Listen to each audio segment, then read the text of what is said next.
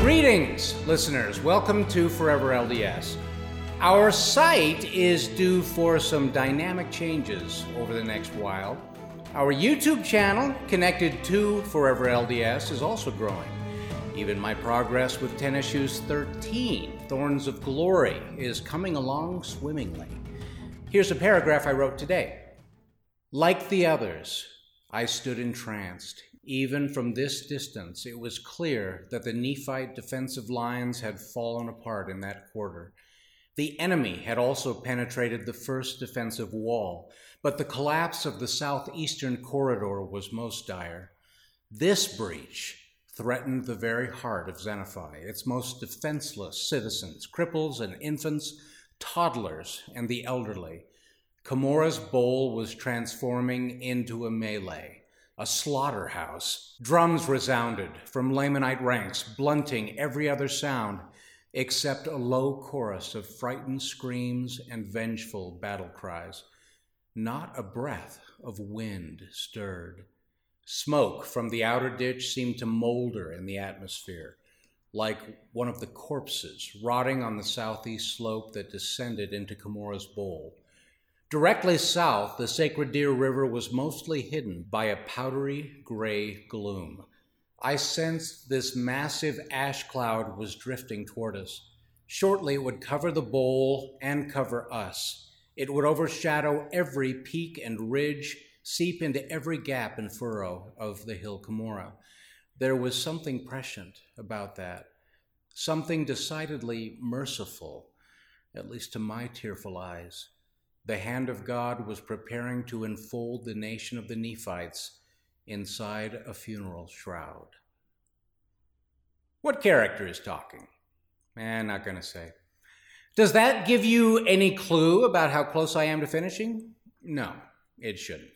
No clue whatsoever. Just know I'm forging ahead, and the story is incredible. For the last couple of weeks, Forever LDS has focused on Mormon and Moroni and the last decades of the Book of Mormon. I left several topics unaddressed and incomplete. I promise we will get back to those. Today I wanted to discuss general Book of Mormon geography and scholarship. I felt this issue needed some framework and anchors, guidelines and traffic cones, and an updated perspective for newbies and the new millennium. In my novels, the geographical setting for the Hill Cumorah and every other Book of Mormon location is, for all practical purposes, speculative.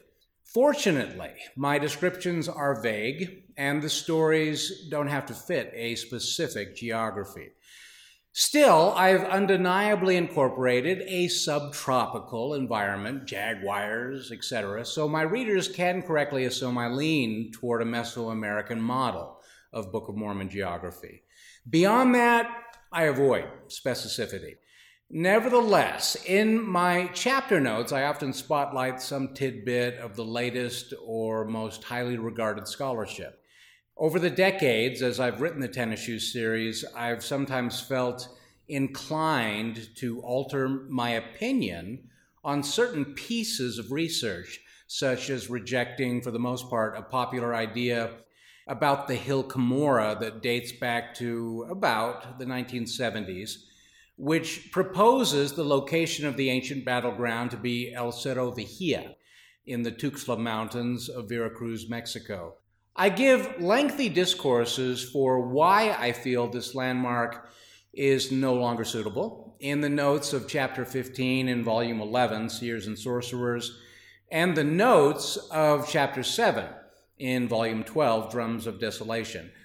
Remaining open to new perspectives seems the most appropriate way to approach Book of Mormon studies. Unfortunately, it means some of my premises from earlier novels in the series are dated. The stories are no less of a thrill ride, I hope, but the rationale behind certain premises may, I emphasize may, have become obsolete. Why admit this now, as I write the final volumes of the series?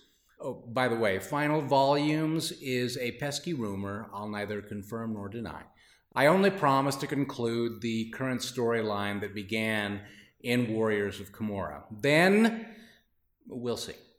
Anyway, I feel compelled to admit flaws because in the end, I'd rather be remembered as honest and open-minded instead of closed-minded and rigid, especially on a topic where the church remains officially neutral. Substantial effort has been made over the decades, almost 2 centuries now, to pinpoint the geography of the Book of Mormon.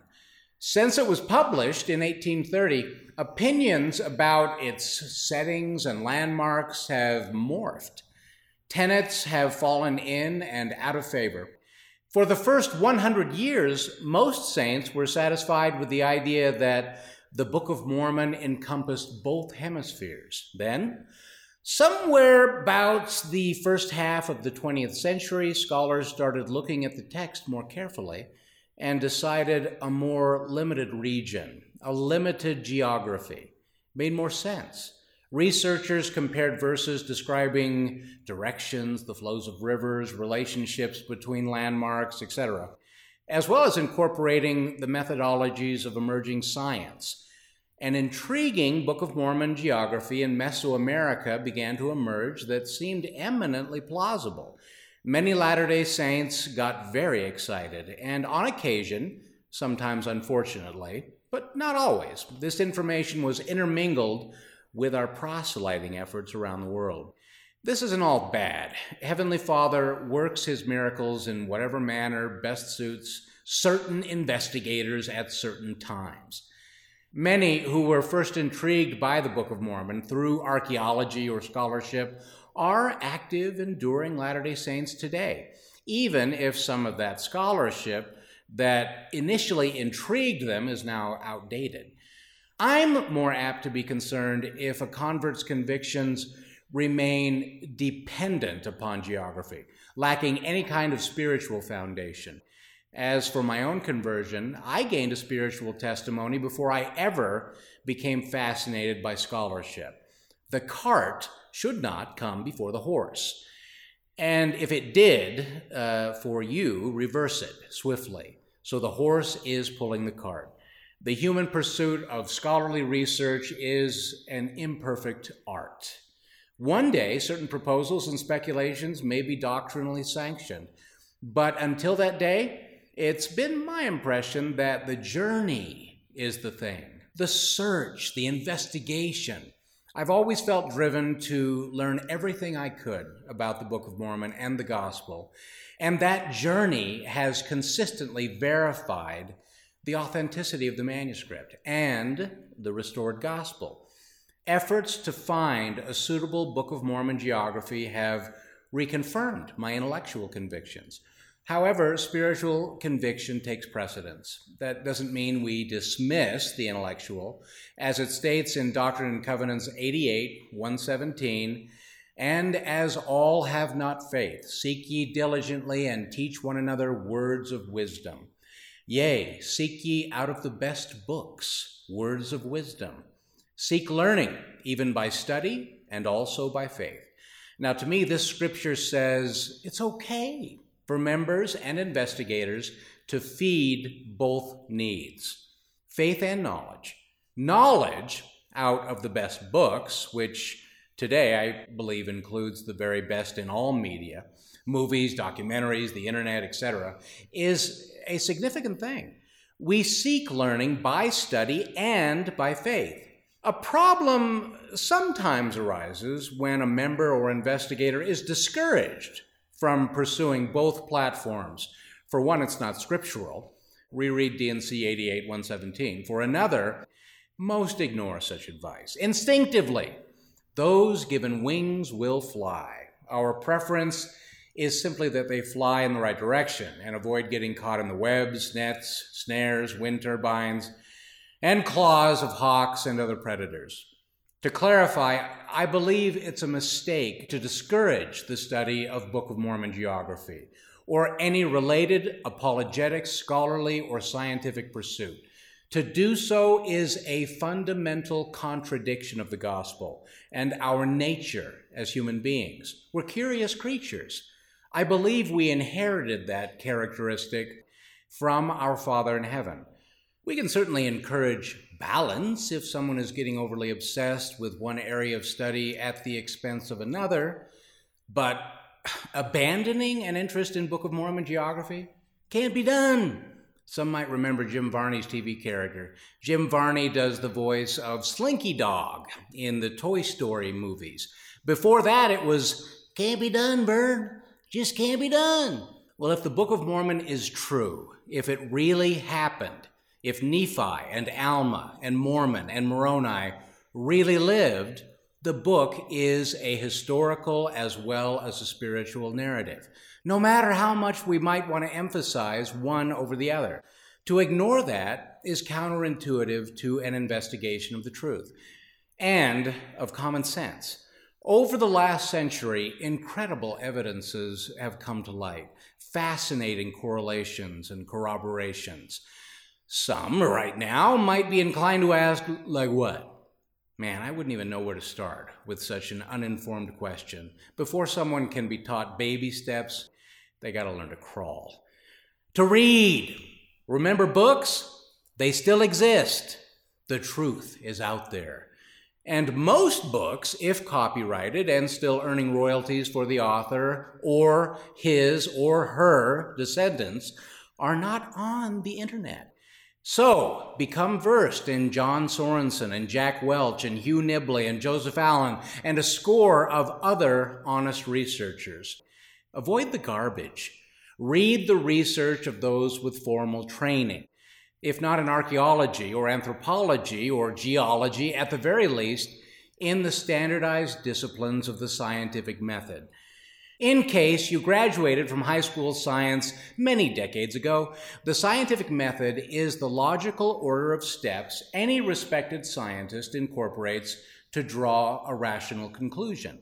It demands strict, disciplined procedures of observation, research, hypothesis, prediction, and experimentation, thus engendering greater confidence in its conclusion. So, until we have revelation, we got the scientific method, and that's all we got. So use it and consume the research of those who also use it. Does that mean all Book of Mormon enthusiasts and researchers need to have a PhD? No, but it sure helps. Brant Gardner, one of today's foremost experts on Book of Mormon studies, doesn't have a PhD, but he adheres assiduously to the scientific method. Those who earn a doctorate of philosophy are forcibly immersed in the regimens of the scientific method. They embrace peer review and thorough research, vetting every possible angle, and if necessary, going back to the drawing board if it fails to pass the muster. Scholarship may be one of the only areas where capitalism doesn't really work. In a university setting, it's much harder, not impossible, but harder for research to be tainted and corrupted by financial motivations and deadlines, etc. It can still be tainted by bureaucracy, pride, and other human failings. But for the most part, we can get money out of the equation. Well, money can still creep into a university setting, begging for grants, promotions based on prominence, Nobel Prizes, but I don't want to get into all that. The university setting still removes much of the money quotient, which is frankly healthier. It demands that the research stand on its own and encourages scrutiny from others in the field. Many unsuspecting Latter-day Saints, as well as non-Latter-day Saints, have no idea how easy it is to sell horsepucky. To sound like you know what you're talking about when you genuinely don't. The horsepucky huckster may not even know they're selling horsepucky. They don't have the experience or training or instincts to know the difference. They just have opinions and, all too often, agendas. Truthfully, even those with strict professional standards have opinions and sometimes agendas. It's natural, it's human. Our best defense, until the Lord offers up a definitive revelation through his authorized servants, is to do everything possible to support the scientific method. In my experience, the most notable scholars, who also have a spiritual testimony of the Book of Mormon, do not fear science. They do not fear the latest popular trends in any scientific field. In the end, whatever is unearthed will eventually, inevitably, bear out such testimonies. So, intelligent, effective, and faithful researchers have the ability to curb or suppress personal opinions and agendas. Let the chips fall where they may. And if flaws or conflicts are revealed in a given hypothesis, they acknowledge it openly. Oh, they might attempt to construct a counter-hypothesis, but the most disciplined and honest will admit when they are wrong and when more research is needed. A horse-pucky huckster, I could learn to like that term, will ignore or even hide, sweep under the rug, information that directly counters a hypothesis. If confronted with arguments that threaten their theories, they'll all of a sudden play the contortionist, employing every means to defend the most flawed proposals, even if the result looks less like a hypothesis and more like a pretzel. In the end, they'll attack the motives, faith, or intent of those who expose their flawed and failed theories. Why would anybody cling to wrong ideas? Why do we so frequently embrace ideas and opinions that, in the face of basic logic and common sense, collapse? Now you'd be asking to comprehend an attribute of the human condition that has plagued its advancement since time began, and emphasize the reasons why we're here in mortality in the first place. The culprit is usually pride and or deception. In the arena of Book of Mormon scholarship, an easy principle that an armchair enthusiast, which describes most of us, can employ when seeking to expose the horse-pucky huckster are statements and inferences. Any hint of any kind that suggests that the researcher has had his or her theories substantiated, verified, supported, or in any way confirmed by the Holy Ghost. Even if the individual or organization claims to have experienced something as seemingly innocuous as good feelings associated with their theories, watch your wallet. Immediately, our antennas should go up. What such a claim suggests is that the researcher is the recipient of revelation, new revelation, revelation that presently is not part of the standard canon of the church. This kind of revelation cannot be received except by the one person on earth authorized to receive it, our prophet and president. That's the test. It's a great test. So simple. The principle was outlined in the Doctrine and Covenants nearly 2 centuries ago and very much applies today, particularly with regard to a subject like Book of Mormon geography or archaeology. So if any individual or organization has represented today or in the past the notion that their ideas have been or can be confirmed by prayer or substantiated by the Holy Ghost, the gig is up. That individual or organization is deceived. I personally believe an organization can't come back from that. Got to start over from scratch. Not long ago, I attended a BMAF Book of Mormon Central convention in Provo, Utah. The first presenter was Warren Aston, an LDS researcher from Australia who's done a lot of work on Lehi's Trail and various Book of Mormon sites in Arabia. In his speech, which I'll have to paraphrase since I don't have the transcript, he said that folks will sometimes ask him if his archaeological or geographical ideas about the Book of Mormon have been confirmed by the Holy Ghost. No, he tells them, I've never sought such confirmation. Thank you, Brother Aston. You passed the test. Moreover, Brother Aston made it clear that he's open to changing his own ideas when better ideas come along. That kind of flexibility is the hallmark of an honest researcher, a willingness to learn, give credit to others, and abandon pet theories when better ideas take the stage. At one time in my life, I was the idiot. Kind of a harsh term. I'll just say I was the naive soul who asked a Book of Mormon researcher how he felt spiritually about his Book of Mormon geographical ideas. That scholar was Dr. Joseph Allen. I was 23 years old, traveling with Dr. Allen and a busload of LDS tourists through Mexico and Guatemala to research my as-yet unwritten concept for a novel that at the time I called Garth and I Among the Nephites, which later became, well, you know. Dr. Allen's response to my naive question was to shrug and say, "I feel pretty good." After he grinned, I realized he was being facetious. He explained to the whole group, just like Warren Aston, that he didn't seek for or expect to receive spiritual confirmation of his research.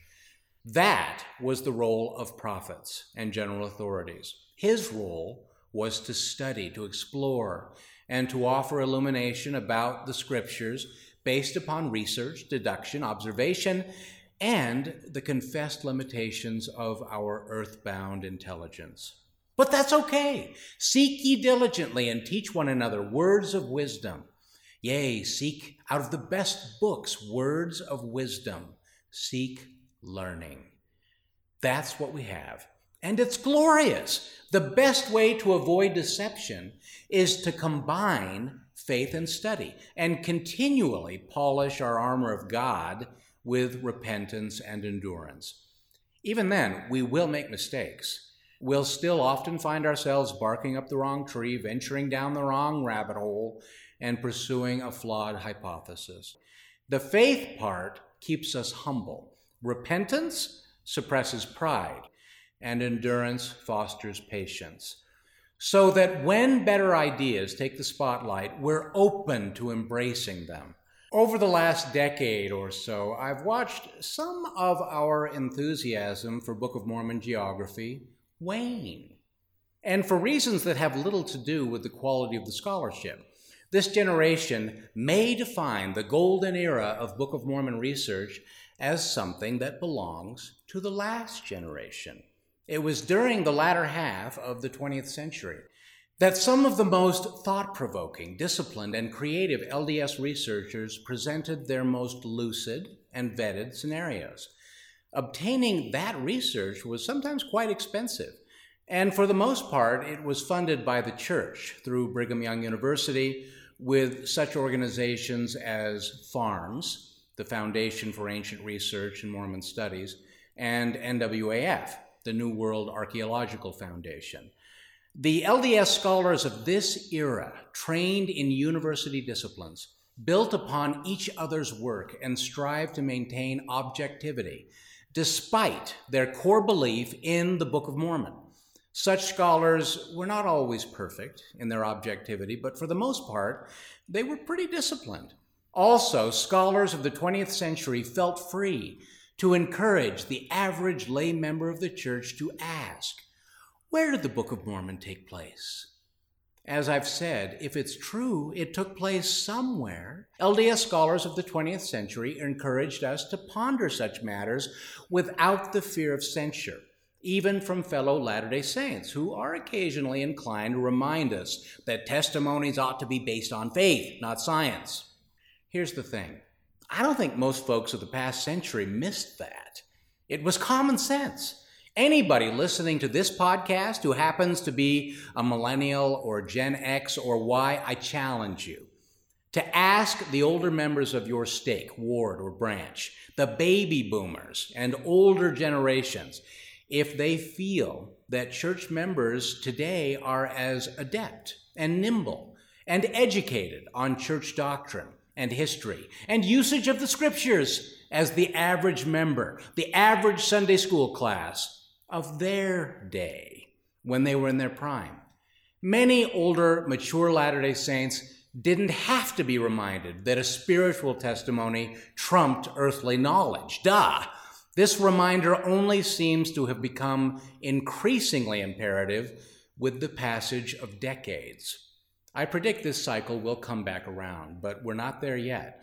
I have that confirmed whenever I notice that the new generation doesn't know the words of our most popular hymns without using a hymn book.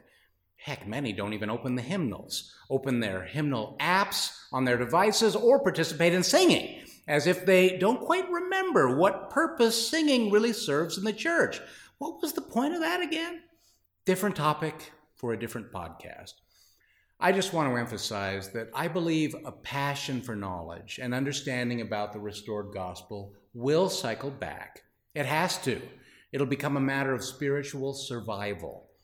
So it's true, some members today and in the past have allowed science to trump faith. At times, new research has brought well-publicized evidences of the Book of Mormon under fresh scrutiny, and sometimes that scrutiny has revealed mistakes. Sometimes testimonies have even been shaken. Same thing happens when members who've never studied much church history learn isolated details about Joseph Smith or other tidbits that they believe contradict their prior understandings. These kinds of spiritual challenges or tests have always existed for believers in Christ. The adversary has a well-stocked arsenal of stumbling blocks. So for those who launch into any intellectual pursuit, including Book of Mormon research, there is risk, but less risk, I believe, than by not embarking. As the slogan says, the mind is a terrible thing to waste. Sometime around the turn of the century, Book of Mormon scholarship fell on hard times. The motives and disciplines of those who kept up the vigil became a bit foggy. Some privately funded organizations rejected virtually all of the work done by LDS scholars of the last half century. Despite the emergence of an intriguing Mesoamerican model of Book of Mormon geography, such forces remain determined to establish a geography they believe dates to the earliest days of the church, a model placing Book of Mormon territory exclusively inside the borders of the United States, principally in the East and Great Lakes regions. This is commonly called the Heartland model of Book of Mormon geography. Those who advocate this model are an organized movement. Now, I really don't want to pick on any particular organization. Those who are part of the Heartland organization are not the only ones who pursue a possible Book of Mormon geography inside the United States. However, the Heartlanders, as they are known, may represent a prime example of what I'm trying to express. This group pursues an aggressive campaign to diminish any Book of Mormon geography related to Mesoamerica. They sponsor conventions, promote tours, and publish and distribute books and other media. Now, some Mesoamericanists have done this as well, but not with quite the same motivations, and not under a single umbrella, and certainly not at the exclusion of other ideas or geographical models. This particular movement may be unprecedented. They've even purchased land with the express purpose of turning it into an archaeological site for tourism, despite the absence of any disciplined archaeology that supports their claims. Many of these claims have divided the lay membership of the church in a remarkable and visceral way. At its core, the Heartland model appears to be energized by statism and American exceptionalism. One of its most touted principles is that America is the only nation in the Western Hemisphere that qualifies as blessed, or a promised land, according to 2 Nephi 1, 5-9, and other Book of Mormon verses. In the words of the organization's founder and president, this is the promised land.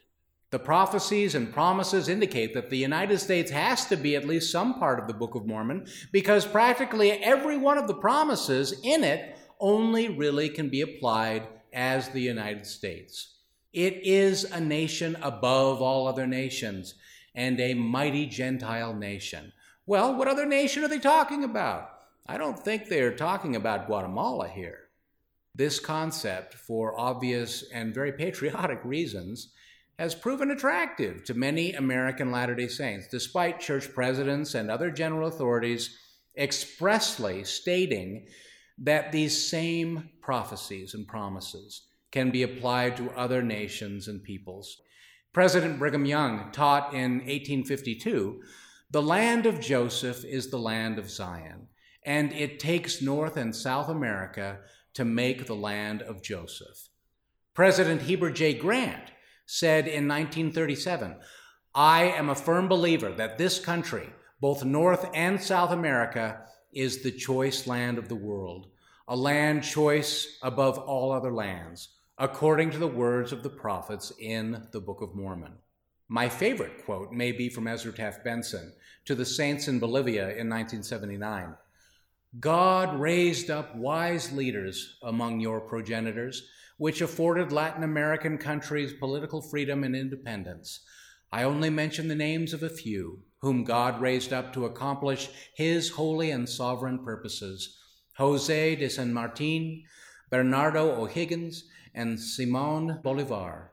These were some of the founding fathers of your continent. I believe it is very significant that when independence came to the countries of South America, governments were established on constitutional principles, some patterned after the Constitution of the United States. I believe this was a very necessary step which preceded the preaching of the gospel in South America."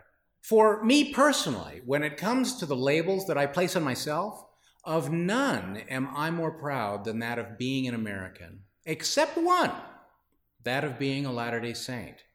And if these two labels ever came into irreconcilable conflict, the first would lose. In fact, it would be dwarfed.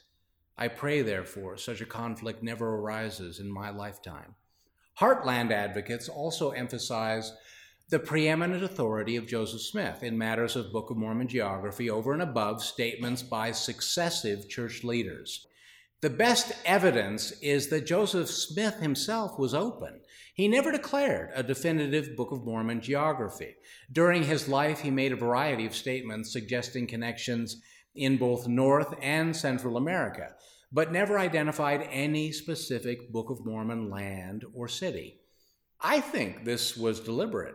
For now, he preferred to leave such matters to faith. Heartland advocates carefully select statements from Joseph Smith's life, generally prior to 1835, and present him as the undisputed Book of Mormon geographer, a role he never played, and which ignores contrary messages from other church leaders. For example, Harold B. Lee stated, "Well, if the Lord wanted us to know where it was or where Zarahemla was, he'd have given us latitude and longitude, don't you think?" The notion that Joseph Smith was superior in authority to all other church presidents is hardly new. This conviction was the motivation for many members abandoning the church after Joseph's martyrdom, rejecting the leadership of Brigham Young, Wilford Woodruff, and all successive prophets to the modern age. The title of one of their documentary series, Joseph Knew, suggests that Joseph Smith taught something about Book of Mormon geography that later church presidents missed or ignored or misunderstood, leaving it to modern lay LDS researchers to reveal and publicize. The idea that the Book of Mormon may have taken place in the eastern United States is not new, but its rise in popularity coincides with the defunding and reorganization of certain church and university institutions, like FARMS and NWAF, that for decades actively pursued Book of Mormon studies. This vacuum gave the Heartland model a unique opportunity to gain support, despite most LDS scholars dismissing their research as amateurish and agenda-driven, fitting the model to science as opposed to letting science serve the model. Of particular concern, Heartlanders have advocated that their model can be confirmed by personal revelation. A link to such statements is found with the transcript of this podcast on Forever LDS. Such overt proclamations have been tempered in recent years. Still, it's common for Heartlanders to advise those who study their model to simultaneously seek spiritual guidance. On the surface, this seems harmless enough. One assumes a believing Latter-day Saint applies this principle to every facet of their lives. So what's wrong with mentioning it in association with a specific model of Book of Mormon geography? Because to couple this principle with theories not endorsed by the church borders too closely with spiritual manipulation. The inference is that those who advocate such theories have received spiritual confirmation. Therefore, you can too. Most Latter-day Saints recognize that this directly contradicts established patterns of new revelation for the general membership of the Church, as outlined in Doctrine and Covenants, sections 21 and 28. Yet in every generation, a few seem to miss that particular memo. I had a thought I felt I needed to insert. The sound might be different because it was recorded separately. Listen, I know by focusing on a specific organization like the Heartlanders, some will take umbrage. The more umbrage you take, the more important this message becomes. Book of Mormon geography is not an emotional thing. It's not something you sell to customers like a product in an infomercial, complete with a panoply of celebrity endorsements. Hugh Nibley and John Sorensen didn't need celebrity endorsements. For that matter, neither do the theories of any scholar or scientist. Such researchers would be embarrassed by this whole thing. Those still with us are embarrassed. Okay, back to my originally recorded podcast. Heated debates have arisen between advocates of Mesoamerica and the Heartland. Over time, such disagreements may run their course and prove perfectly healthy. The concept of pursuing a spiritual testimony first may become more entrenched. Future scholars may be more inclined to incorporate the highest professional standards and therefore vet, enhance, and improve Book of Mormon studies, while allowing our natural curiosity to breathe. Obviously, I'm not a proponent of the current Heartland model, but I'd like to remain open to any insight. However, a total abandonment of the excellent research of the last 50 to 75 years seems a fundamental step backwards. Whichever model ultimately dominates, the overarching authority of present-day church leadership should be acknowledged as supreme.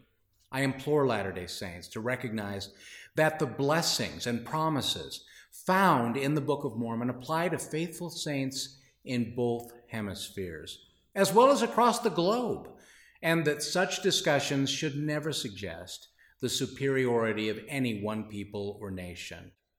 And that concludes our podcast. I promise I'll get back to the Moroni and Mormon thing and some of the fascinating information that I believe enlightens the last decades of the Book of Mormon. I felt it was important to establish this framework first. I really didn't want to offend those with entrenched ideas that are different from my own.